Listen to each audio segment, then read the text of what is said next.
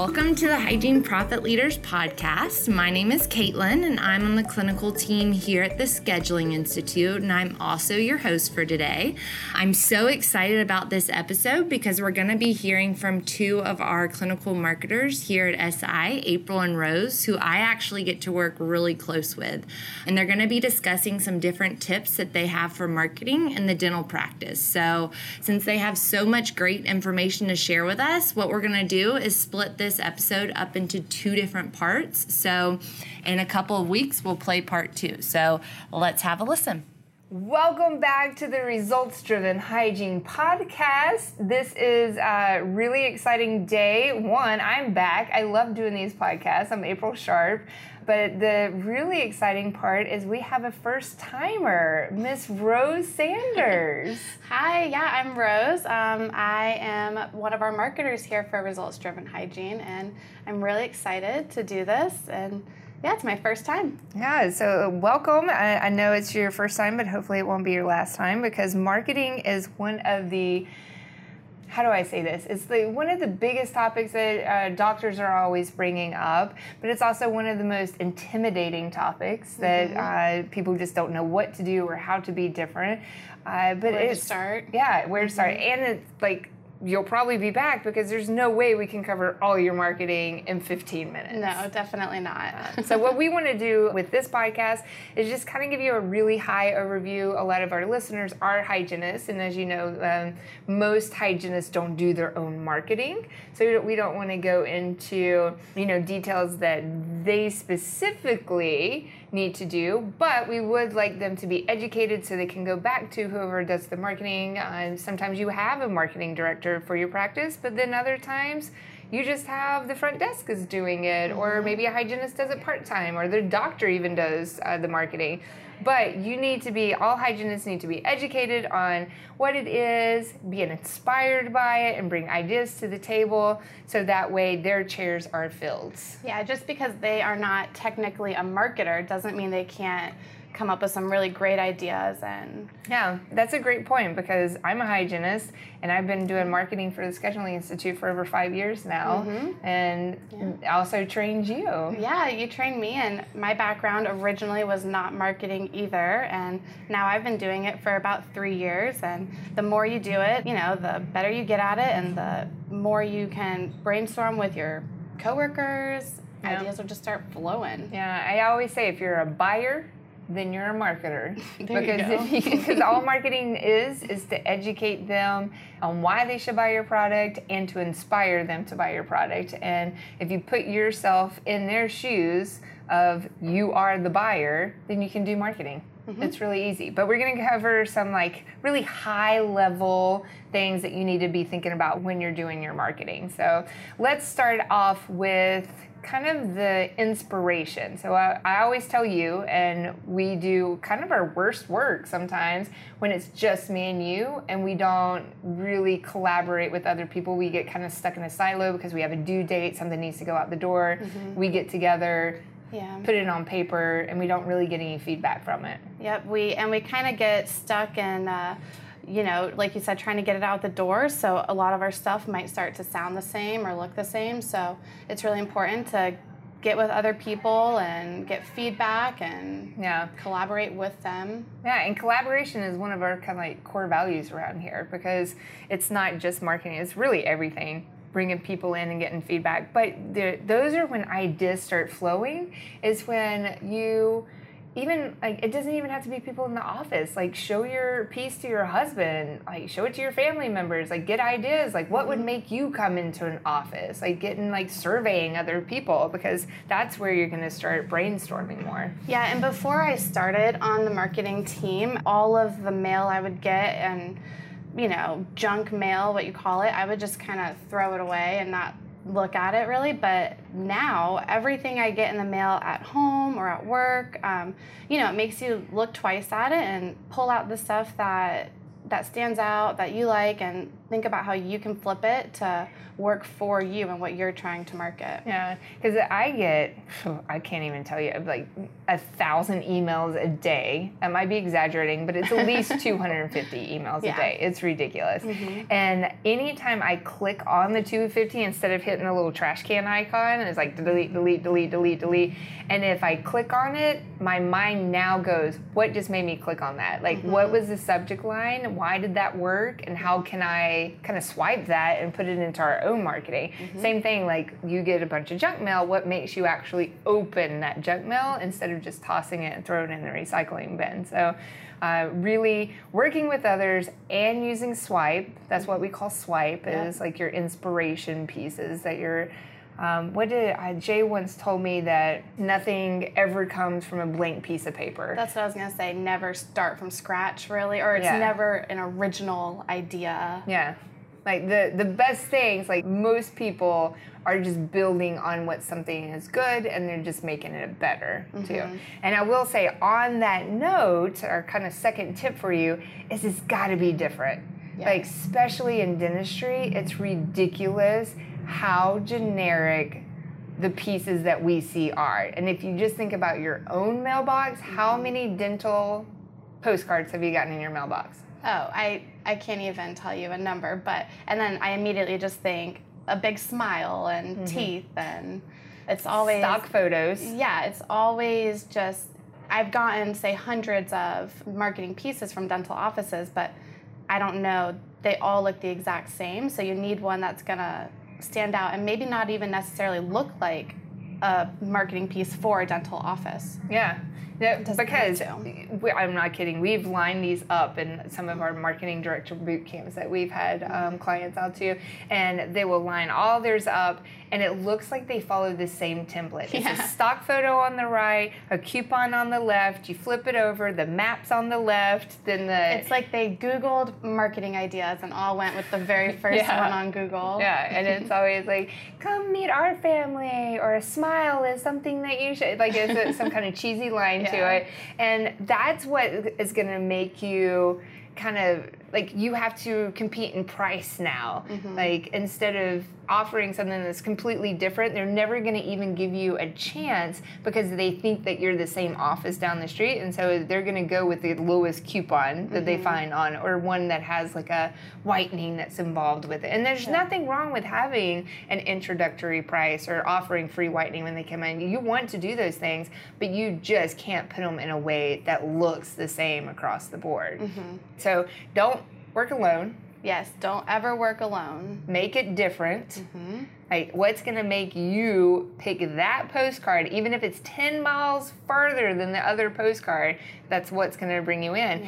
And then think about, like, don't do it in a postcard form, maybe.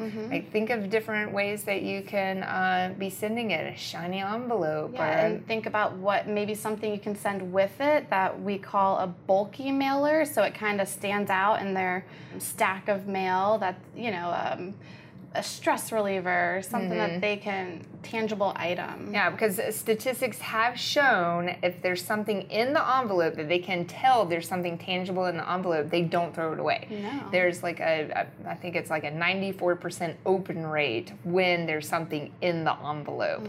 And then some offices might say, well, that's just too expensive to do, but that's because you're doing so much bulk mailing of these like generic postcards.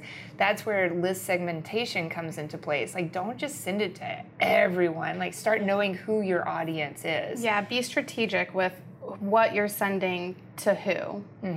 Like, in the 5 mile radius, I'd spend more money on those people because you want to, you know, really wow them, and they're more likely to come to you if you are closer. And so spend more money on that radius of those bulky mailers. Know your females from your males. Know their age range, you know. Who your referrals are, definitely. Yeah, so it's knowing your audience. Like, even when you get the, there's so much information that you can kind of purchase out there now. You can even know their like salary demographic. Like, are these people who make $150,000 more? Then let's put some more cosmetic marketing in there, because these are people that will, you know, could possibly or want to invest in the more expensive, and know if they have kids. Kids, like, if I can go to, I have 2 kids, And my schedule is all over the place. You know this, right? It's always something with kids. We got lacrosse this day. We got a luau at school this day. We got, and so if I can just knock this out. You're looking for convenience. Yeah. So when you know someone has kids, maybe that's something you focus on in your marketing pieces. Yeah. Bring both the kids in the same day, same time, appointments. But also as a parent, I don't want them to go to a stuffy office that they're going to get scared at because there's 4 and 6. So, the pediatric offices entice me because it's fun, it's bright, it's, clean, it's not going to scare them. But at the same time, I don't want to do that like separate. I want to, for them to come with me. So if that's something that you offer is an open, inviting to kids environment, but plus C, that's not your specialty is pediatric, then you need to say that in your marketing, like get the message out. We know your life is stressful. Like show the picture of the mom with 4 kids hanging off of her and she's got vomit on her shirt or whatever it may be. Like get that picture. Stop using those stock photos and make sure that we always say message to market match. Like make sure your messaging is matching your marketing to the audience that you want. So get all your segment your list to find females with kids under the age of 10 and then put that, because I can guarantee you their life is hectic. And so if they see that picture, they're going to respond to it. And it doesn't have to be complicated. Don't overthink it. When you're sending out your pieces, just think who these people are, what they need, and what picture would grab their attention to the audience that you're trying to capture. What would you go for to get that? And your headline, like that tagline that's beside the picture, is one of the most important things, because it's almost like a subject line for an email.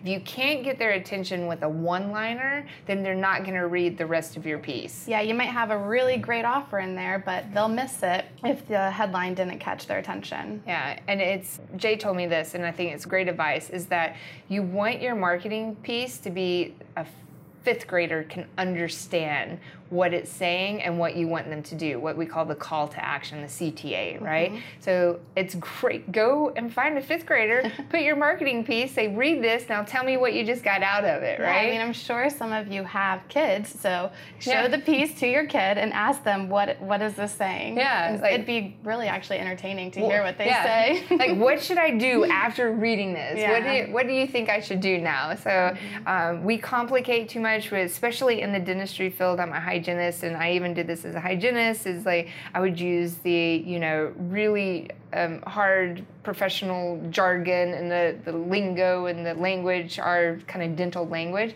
to make me sound really smart, that I knew that I was the authority of it. But at the end of the day, they didn't get it. You need to talk layman's terms, right? Yeah. The same thing with your marketing. Don't make it sound too complicated. Yeah. Like, really easy. Come in, we'll do this, you get this. Call now. I mean, and most people have it in the back of their mind, like, oh, I need to make that appointment. I need to get to the dentist. So if they get that piece in the mail, that could be what, is the little push that they need to schedule. So yeah.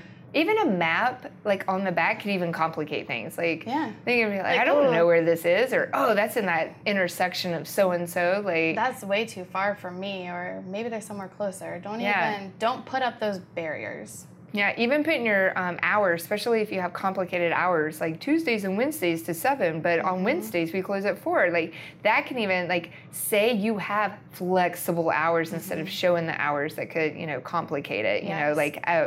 We have flexible hours, even evening hours. If you stay open till 7, don't say open till 7, say evening hours. Yeah, just get them to call. And then your front desk can handle it from there. Yeah, and remember, that's all marketing does. Marketing is a seed placement.